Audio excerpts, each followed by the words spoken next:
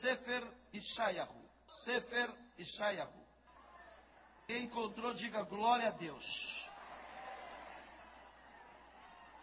Vai ter que ler. Falou glória, vai ter que ler. Posso falar devagar para você entender? Sefer Ishayahu. Capítulo 6. Não achou? O livro de Isaías. Capítulo de número 6. E agora sim, quando você encontrar, por favor, coloque-se de pé em reverência à palavra de Deus.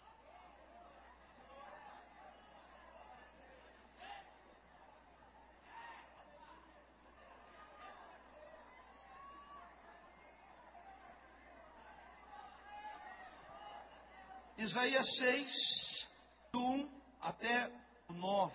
Podemos ler? Nós judeus, quando vamos ler um trecho sagrado da palavra de Deus, nós sempre dizemos a seguinte frase: Razach, razach, venit razer. Força, força, e sejamos fortalecidos nesta noite. Está escrito assim: no ano da morte do rei Uzias, eu vi o Senhor assentado sobre um alto e sublime trono. E as abas de suas vestes enchiam o templo. Serafins estavam por cima dele. Cada um tinha 6 asas. Com 2 cobria o rosto, com 2 cobria os pés e com 2 voava. E clamavam uns para os outros, dizendo: Santo, Santo, Santo é o Senhor dos exércitos. Toda a terra está cheia da sua glória. As vases do limiar se moveram à voz do que clamava, e a casa se encheu de fumaça. Então disse eu: ai de mim, estou perdido, porque sou homem de lábios impuros, e habito no meio de um povo de impuros lábios, e os meus olhos viram o Rei, o Senhor dos exércitos. Então um dos serafins voou para mim, trazendo na mão a brasa viva que tirara do altar com uma tenaz. E com a brasa tocou a minha boca e disse: eis que ela tocou os teus lábios. A tua iniquidade foi tirada e perdoado o teu pecado. Depois disso ouvi a voz do Senhor que dizia: a quem enviarei? Quem há de ir por nós? Disse eu: eis-me aqui, envia-me a mim. Para encerrar o 9 diz: então disse ele: vai e diz a este povo: ouvi, ouvi e não entendais, vede e vede, mas não percebais. Feche os seus olhos, não a Bíblia, os olhos. Baruch, Baruch atah Adonai Eloheinu melech haolam. Bendito és tu, eterno nosso Deus, Rei de todo o universo. A sua palavra dura para sempre, Senhor. Sonda os nossos corações aqui nessa noite. Fecha esse seminário com chaves de ouro, Senhor. Não por mim, Senhor, mas pelo teu povo que tanto o Senhor ama. Por aqueles que vieram aqui, Senhor, em busca de uma resposta, em busca de uma palavra, e vão levar esse avivamento para a sua casa, para o seu bairro, para a sua cidade, ó Deus, para a sua igreja. Senhor, eu tenho certeza, ninguém vai sair daqui de mãos vazias, porque o Senhor está no nosso meio. Nós te damos graça em nome de Jesus. Amém e amém. Só os pentecostais se sentam dando glória a Deus.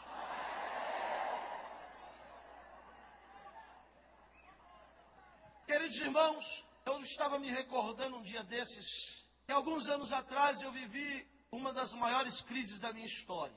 Alguns anos atrás eu vivi uma crise muito profunda, espiritual, crise financeira. Alguns anos atrás eu vivi uma crise de identidade muito forte. Foi um momento muito duro, muito crítico na minha vida. Era uma tormenta na minha vida. E eu clamei a Deus e disse: Senhor, eu queria saber só uma coisa. Se isso só acontece comigo, se essa situação que eu estou vivendo só acontece comigo. Deus me respondeu dizendo para mim o seguinte: eu sou Deus que estou por trás das circunstâncias da vida. Eu estou dizendo isso porque é fácil alguém olhar para Isaías hoje e admirá-lo como um profeta. Mas talvez poucos aqui poderiam imaginar a situação de Isaías no capítulo 6 do livro do profeta Isaías, que leva o seu nome. Isaías estava passando um dos momentos mais críticos, mais duros, mais difíceis da sua vida. Isaías estava passando por uma decepção muito grande. Qual é essa? A decepção de perder um parente próximo. Não sei se você já passou por isso. A decepção de perder um amigo, uma pessoa boa. Era uma circunstância que levou Isaías ao desânimo. Mas por detrás daquela circunstância, existia um plano de Deus para a vida do profeta. Se você fazer uma análise Dos 5 primeiros capítulos do livro do profeta Isaías, mais de 70% das suas profecias são profecias amargas de juízo, são profecias duras.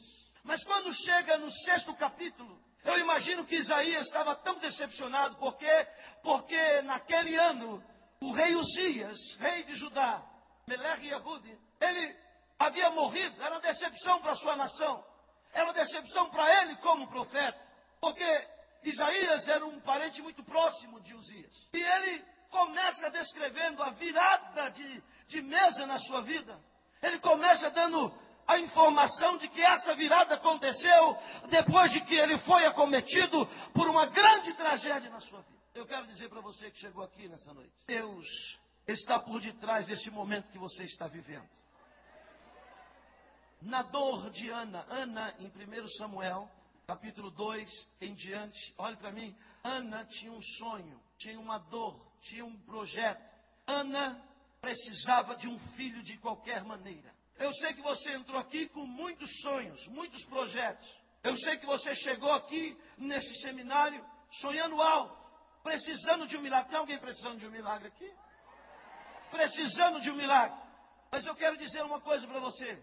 Ana, ela precisava de um filho, mas Deus precisava de um profeta. Ana precisava de um filho, Deus precisava de um sacerdote. Ana precisava de um filho e Deus precisava de um juiz. Em cima daquilo que você precisa, Deus vai fazer muito mais ainda na sua vida, através do milagre que Ele vai realizar na sua história. Isaías aqui está acometido de profunda tristeza.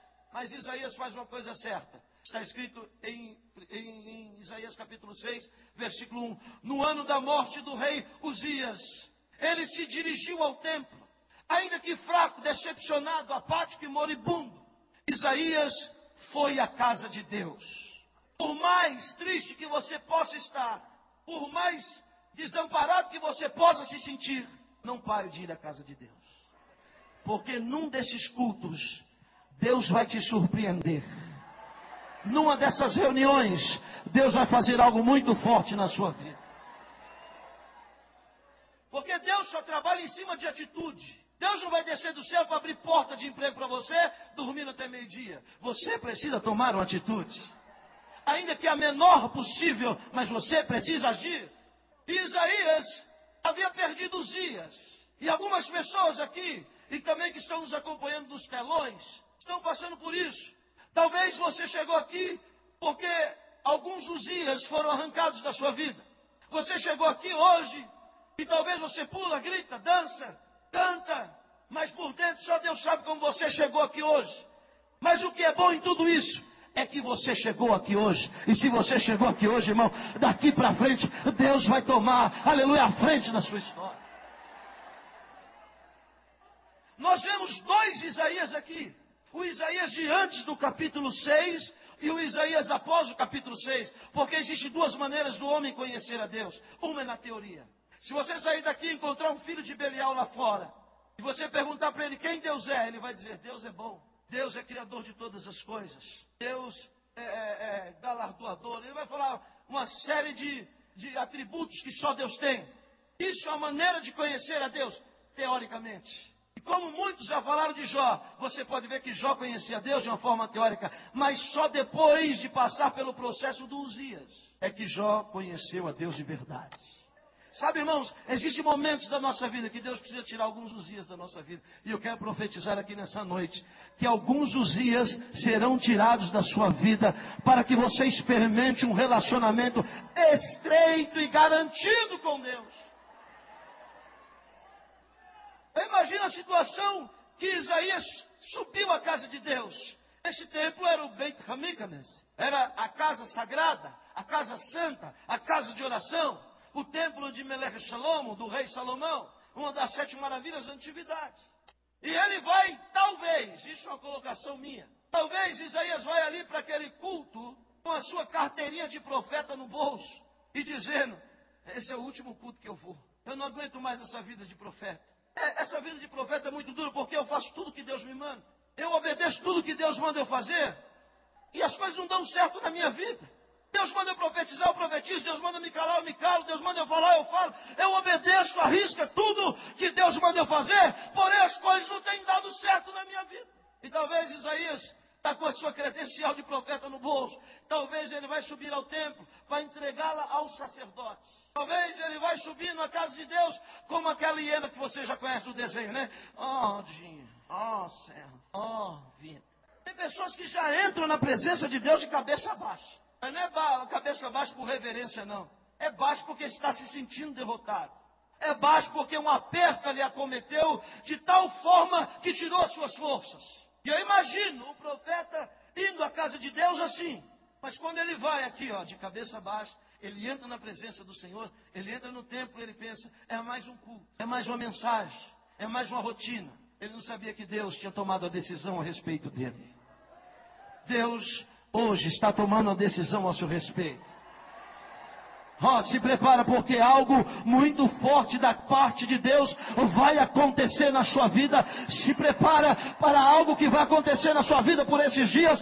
Deus está por trás destes dias que você está vivendo. Lá vai Isaías. Eu disse que Deus só trabalha em cima de atitude. Presta atenção nisso. Porque quando ele vai naquele ano, no ano da sua decepção, no ano da sua dor, no ano da sua tristeza, no ano da sua amargura, ele vai no ano da morte do rei Uzias, ele entra na casa de Deus e o que ele vê? Ele vê tudo que o diabo não queria que ele visse. Porque você pode entrar na presença do Senhor e ver uma série de coisas que o diabo pode te mostrar. Eu conheço crente que vai para a igreja só para ver o defeito dos outros, só para falar mal do pastor. Eu conheço crente que vai para a igreja só para falar mal da vida alheia, só para falar mal da roupa da irmã, do carro do irmão. Se o pastor está com um carro novo, é porque está roubando. Se ele está com um carro velho, é porque é miserável. Ai, língua desgraçada.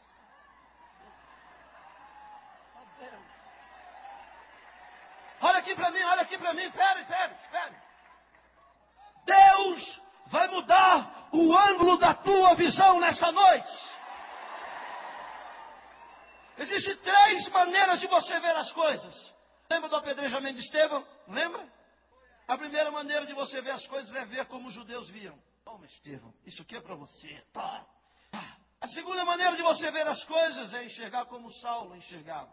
Com as roupas do diácono nos pés, Saulo olhava para ele e dizia, que fé. Queria ter uma fé dessa. Entregar a sua vida pela sua fé. E a terceira maneira de você ver as coisas é a maneira que você vai ver a partir de hoje. É a maneira de você olhar como Estevão olhava. Porque Estevão não estava olhando para os judeus e nem para Saulo. Ele estava olhando para os céus que estavam abertos. E Jesus estava à destra do Pai, esperando ele. Olha para Deus, olha para o céu, olha para Jesus. Você vai ver, aleluia, e nunca vai se decepcionar. Nunca. Porque às vezes você entra na igreja, talvez você venha num congresso desse e você vê tudo o que Deus não quer que você veja. Isaías entrou assim, eu vou ver o sacerdote. Sabe o que ele viu? Ele viu o Senhor. Eu quero profetizar porque o Espírito Santo está falando comigo. Prepare-se, você vai ver Deus se manifestar na sua vida. Prepare-se para ver o Senhor na sua vida. Prepare-se. Ele ousa levantar a cabeça. De cabeça baixa ninguém pode ver Deus. Ele entra de cabeça baixa, mas ele toma uma atitude, levanta os olhos. O que ele vê? Ele tem um arrebatamento de sentido. Tinha outras pessoas perto dele que não estava vendo. Cutuca quem está ao seu lado e diga, não corra esse risco. Alguns aqui hoje vão ver. E alguns não vão perceber. Os meus votos é que você veja o Senhor neste lugar. A sua glória neste lugar. A sua Shekhinah neste lugar. A sua presença neste lugar. Isaías levanta os olhos e ele tem uma visão. Ele diz, eu vi o Senhor num alto, muito alto e sublime trono. É o terceiro céu. Guardar o projeto. Após a edição do... O primeiro é esse daqui que você conhece, onde estão as estrelas, ou melhor, a atmosfera, onde estão os demônios, depois as estrelas, os astros, e o terceiro céu é mais alto do que as estrelas. Acima das estrelas, onde está o trono de Deus. E o que Isaías vê? Isaías vê o trono de Deus. Ele diz, eu vi o Senhor lá em cima, no alto e sublime trono. Sabe o que ele está dizendo? Deus já está começando a falar com ele. Quando a Bíblia fala de alto e trono. Trono só senta quem comanda. Trono só senta quem está no controle. Alto, porque todas as coisas estão debaixo dos seus pés. Não existe ninguém mais alto do que ele. Alto e sublime trono. E aí ele continua. A visão, agora preste atenção, a visão vai tomando proporções. Vai aumentando. O Senhor estava assentado sobre um alto e sublime trono, e as abas das suas vestes, a beirada da roupa de Deus, a aba das suas vestes, enchiam o templo. Só a aba, a beiradinha da roupa, daquele que estava lá em cima no trono. Você pode imaginar a beirada da roupa de Deus saindo do terceiro céu, atravessando as estrelas, passando pelos astros, entrando na atmosfera, aleluia, descendo no teto do templo e enchendo o templo de glória, enchendo o templo de presença. Você pode imaginar isso? Deus não precisa fazer força para nos embriagar aqui nessa noite. Veja que está escrito no livro de Marcos, quando uma multidão leva o surdo mudo para Jesus, e aquele povo não conhecia Jesus, disseram para ele: mestre, põe a sua mão sobre ele. Jesus disse: está por fora. Pô, mão? Sou Deus. Quem põe mão é presbítero, é pastor. Sou Deus. Pegou o bolso e levou para o particular.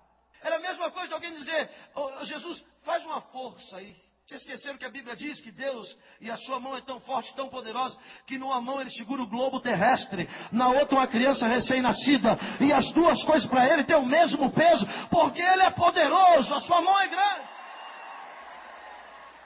Jesus leva ele para o particular. Faz assim com o dedinho. Mão para quê? Se só o dedinho dele resolve. Para que mão, irmã? Para quê? Você disse para Deus colocar a mão naquela pessoa lá na sua casa. Jesus está falando: eu vou dar só um toquinho com o meu dedinho, e você vai ver o que eu vou fazer lá na sua casa. Você vai ver o que eu vou fazer no seu ministério, na sua vida financeira. É apenas a ponta da veste, é apenas a ponta do dedo, já é o suficiente para mudar a nossa história. Quantos acreditam nessa palavra? Joga a mão para cima, abre a boca.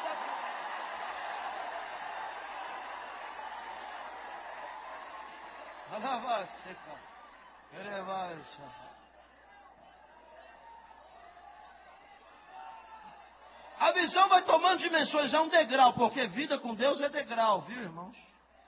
É fase. Tem crente que se converteu ontem, já quer subir 4 degraus de uma vez. Cuidado para não cair, a queda é grande. É degrau por degrau, é fase por fase. Aleluia. Olha aqui a dimensão que a visão vai tomando, preste atenção. Eu estou falando de um homem que entrou na presença do Senhor, eu vou colocar aqui igreja, entrou no templo com uma motivação: entregar a carteirinha e parar. Sabe, esse negócio de ser crente é difícil. Sabe que esse negócio de pregar, isso não é mole. É verdade que muitos são chamados, mas poucos são os escolhidos. A dimensão vai aumentando. Versículo de número 2. Serafins estavam por cima dele. Cada um tinha 6 asas. Irmãos, 5 minutinhos só para me fazer um comentário. 5. A palavra serafim quer dizer seres de fogo. Eu não estou falando daqueles anjinhos perereca que tem ali na casa esotérica, com um bumbum de fora, um asinho, um arco e flecha na mão, não. Não estou falando desses daí, não. Eu estou falando de seres totalmente de fogo, afogueados. E tem mais: 6 cilindros eram os anjos, 6 asas. Não era 1.0 não, era 6. E ele está olhando. Irmãos, desculpa, só um comentário. É impossível um serafim estar aqui no nosso meio hoje. O homem conhece a hierarquia angelical, e nessa hierarquia o homem conhece apenas 4 tipos de seres espirituais. São os anjos. Do hebraico malach quer dizer mensageiros. Nós conhecemos um pelo nome, chama-se Gabriel, valente de Deus. Acima dos anjos existem os arcanjos. E a nossa Torá Sagrada, os nossos sábios dizem que existe um arcanjo que é guardião de Israel. Seu nome é Miguel, seus pés estão em Israel, na terra de Israel. Ele que lutou com Satanás acerca do corpo de Moisés. Esses dois tipos de seres podem se manifestar aqui nessa dimensão de vida que a gente vive. Mas acima deles, porque Deus é organizado, existem os querubins e os serafins acima dos querubins. Este mundo não suporta a manifestação de por exemplo, de um querubim. Deixa eu me te explicar. A terra só foi visitada uma única vez por um querubim, se é que podemos dizer assim. É escrito assim no Gênesis: no princípio criou Deus os céus e a terra. Versículo 2, muitos crentes acham que já aconteceu logo em seguida. E a terra era sem forma e vazia. Peraí. Deus nunca faz nada deformado. Tudo que Deus forma é perfeito. Tudo que Deus faz é perfeito. Então por que no versículo 2 a terra está deformada? Por quê? Poderíamos encaixar entre eles Isaías 14, Ezequiel 28. Jesus diz: eu vi Satanás ser lançado de cima para baixo. A ciência diz, e talvez alguém já perguntou para você, e os dinossauros existiram ou não? Você vai dizer sim, existiram. Estão na primeira criação, no primeiro versículo. Eles existiram. Ou aqueles ossos são de quem? Meu que não é. Existiram sim na primeira criação, mas a ciência diz que a Terra se chocou com um meteoro na altura do Golfo do México, gerando ondas gigantescas. Foi uma catástrofe no ecossistema do planeta, varrendo toda a vida que existia no globo. Este meteoro que a Bíblia, ou que os cientistas dizem que era um meteoro, na verdade não era um meteoro, era um ex-querubim, e hoje chama-se diabo, Satanás. E ele, quando bateu na terra, ele deformou. Porque Deus forma, o diabo deforma, a religião reforma, mas só o meu Jesus de Nazaré pode transformar. Só Ele tem poder para transformar. Só Ele pega o vaso sem forma, o barro sem forma, e faz um belo vaso. Só Ele pode transformar. Querubim, agora tem gente que vê serafim à torta e direita. Eu estou vendo um serafim ali. Opa, um serafim.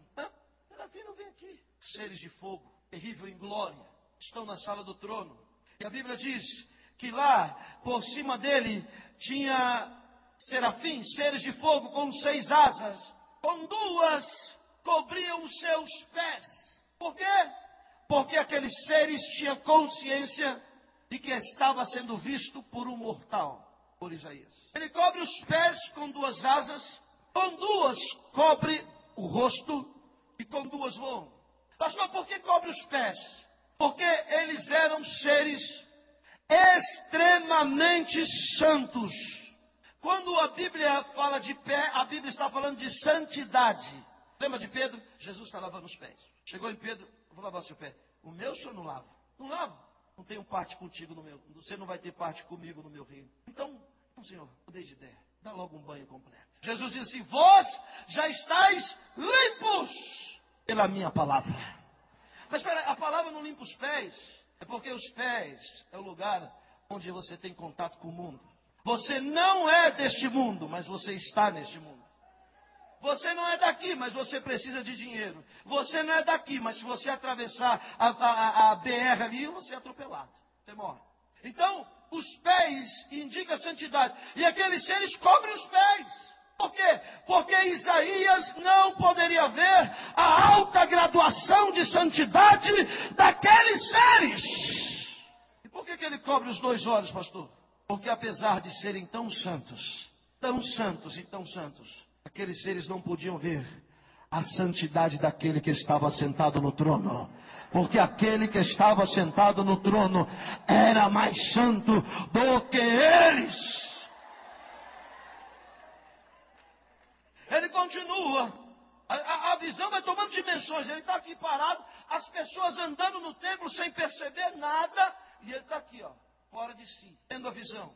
A Bíblia diz, ele continua narrando, ele ouve uma voz, é a voz dos serafins, e clamavam uns para os outros, dizendo: Santo, Santo, Santo, Santo, Santo, Santo! Dizem os judeus mais ortodoxos que o hebraico é a língua do céu. Porque Isaías ouviu quando os serafins diziam: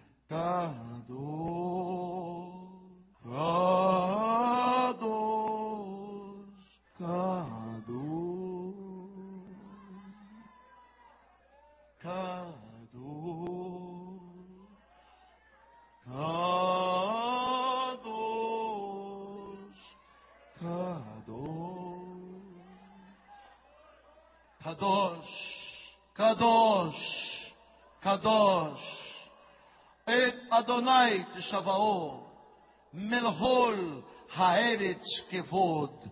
Santo, Santo, Santo é o Senhor dos exércitos. Toda a terra está cheia da sua glória.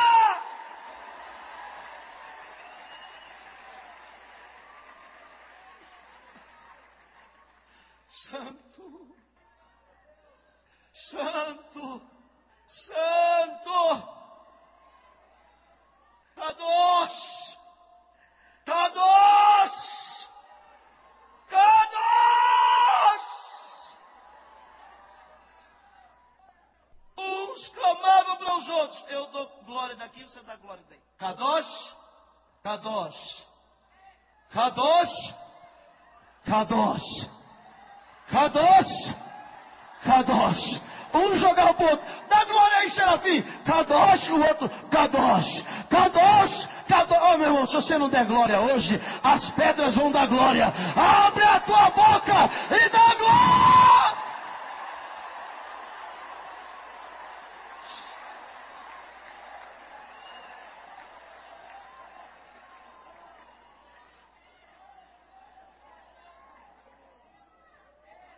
E andar com Deus é assim, é gradativo, as coisas vão aumentando, a profundidade vai chegando. A Bíblia diz, clamavam uns para os outros, Kadosh, Kadosh, Kadosh, versículo 4. As bases do limiar do templo se moviam quando os seres clamavam. Você já pensou? Lá em cima, lá em cima, lá em cima, muito lá em cima. O pessoal falava assim, ó, Kadosh. Aqui onde Isaías estava, o templo balançava. Kadosh, e o templo tremia. Kadosh, e o templo balançava. As bases do limiar do templo estavam tremendo. Quando o serafim falava, o templo balançava. O serafim dava glória, o templo balançava. Kadosh, e o templo balançava. Eu quero profetizar nessa noite, eu quero. Só quem acredita, levanta a mão para receber. Deus vai mexer na sua base. Deus vai mexer na sua estrutura. Deus vai mover algo na tua vida. Se prepare para o mover de Deus na sua vida. Deus vai mexer tudo que está parado. Tudo que está estagnado. Deus vai mexer na sua base.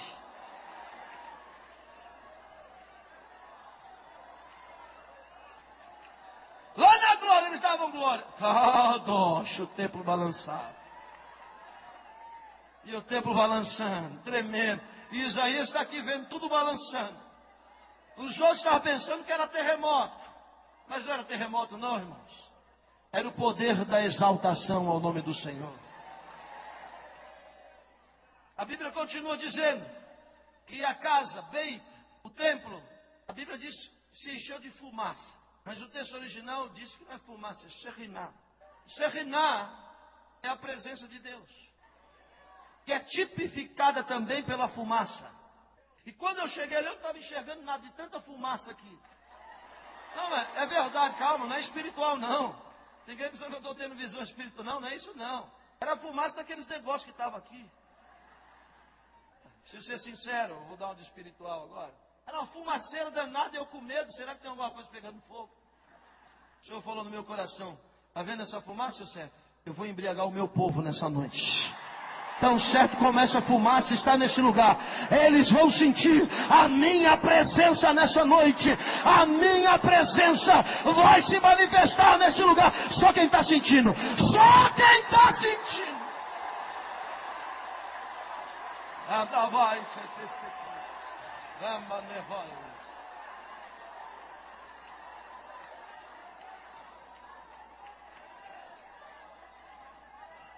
O negócio está apertando. Abaixeca manahas. Ganerevaseca manihas.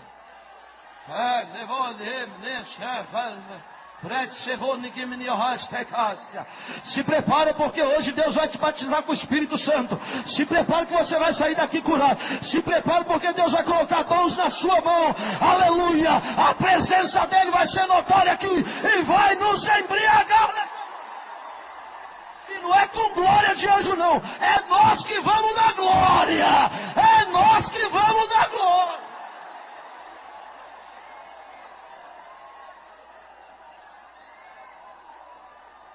Olha o que ele está fazendo já, olha só. Olha o que ele já está fazendo. Você pode sentir? Você pode sentir a nuvem da glória? Você pode sentir? Aleluia, aleluia. Você pode sentir a presença dele aqui neste lugar? Aleluia, você pode sentir a presença. Sente aí, sente agora. Sente agora, sente. Sente a presença dele agora.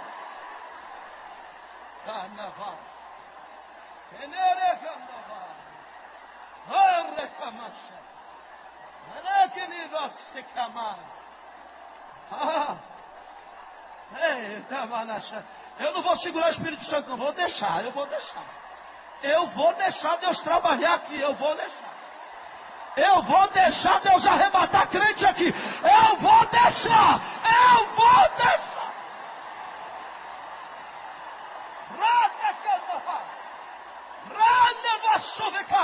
Aleluia. Se prepare para ver o Senhor. Os céus vão se abrir nesta noite.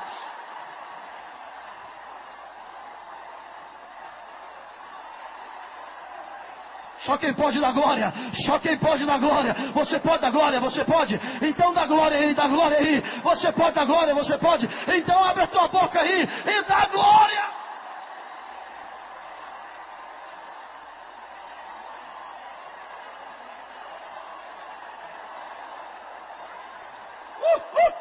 Mais poder,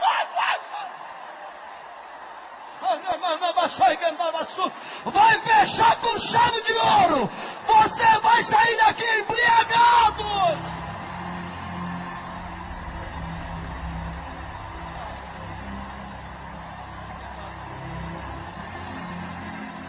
Recebe.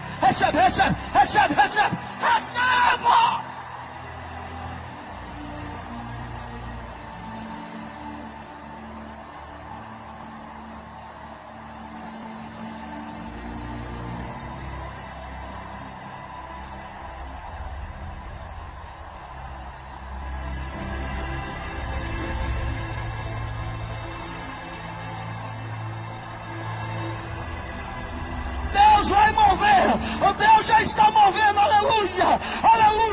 Deus vai mover esse templo aqui.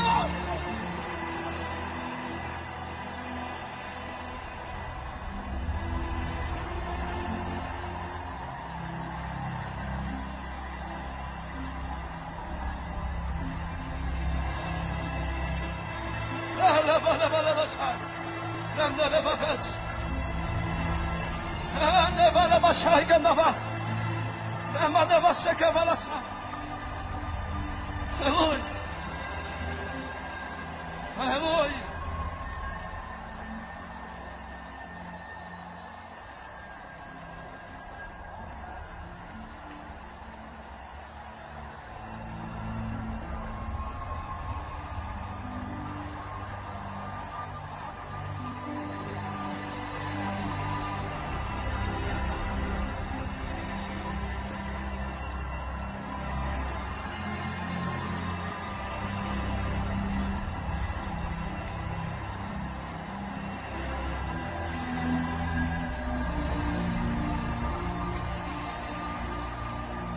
Os céus estão se abrindo nessa noite.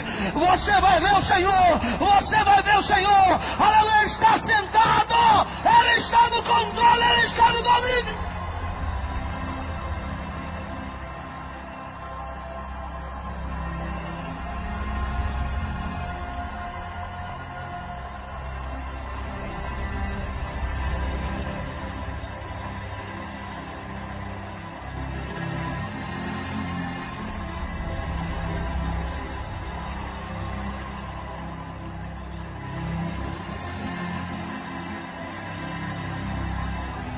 Kadosh, Kadosh.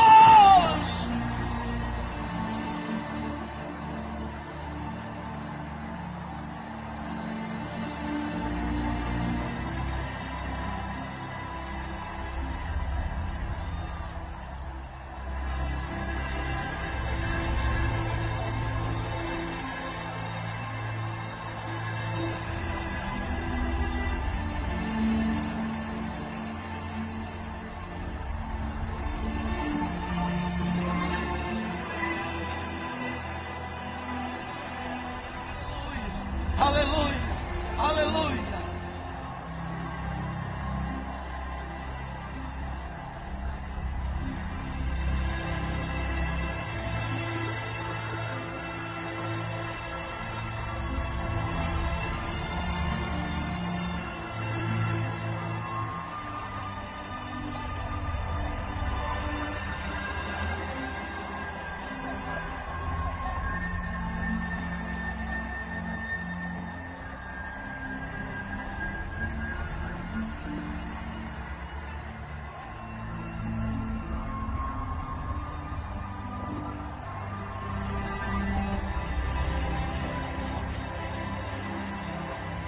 Só Deus pode fazer essas coisas.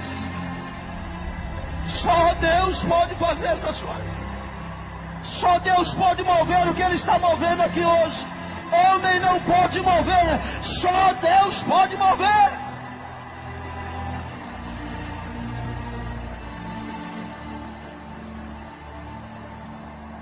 Aleluia. Aleluia. Oh, Pada Vacas. Ai, Nevala Shekandala Vasaida. Aleluia, aleluia, aleluia.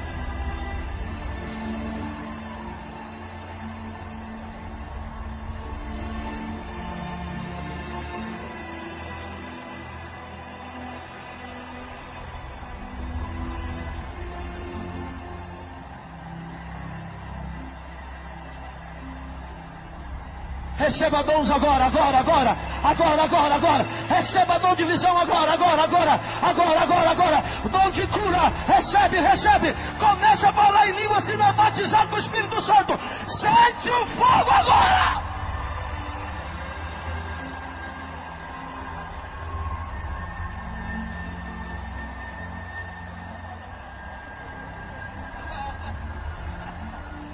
Eu preciso terminar a mensagem.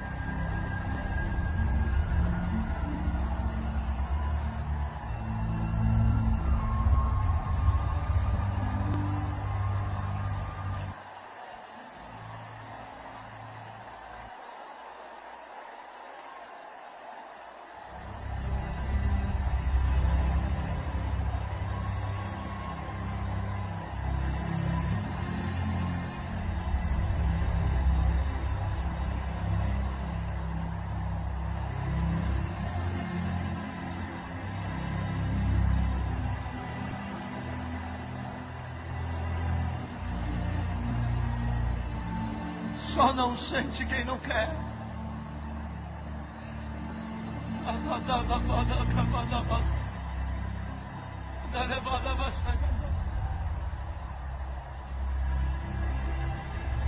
Só não sente quem não quer. Só não sente.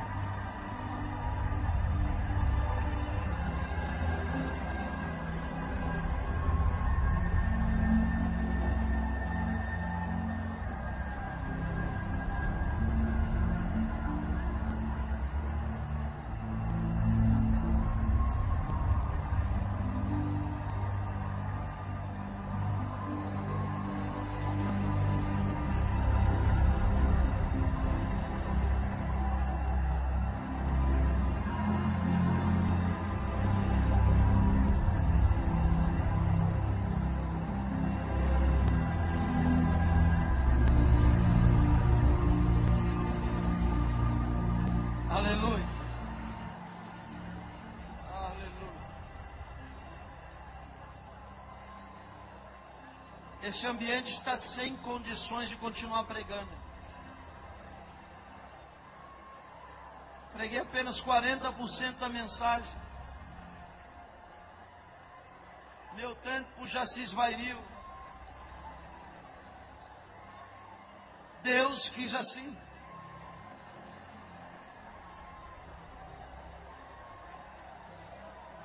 Pela primeira vez na minha vida eu não consigo terminar a mensagem. Pela primeira vez na minha vida eu não consigo concluir.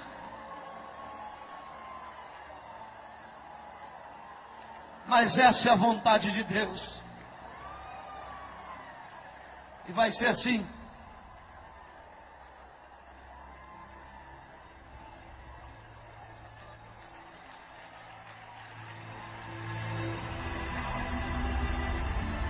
Dá glória a Deus aí, igreja.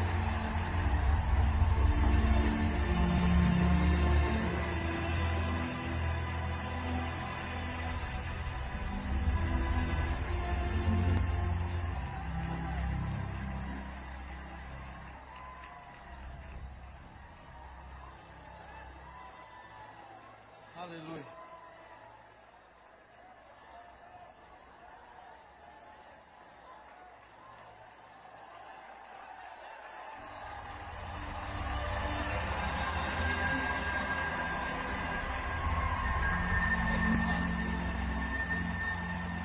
Maravilha, Pai.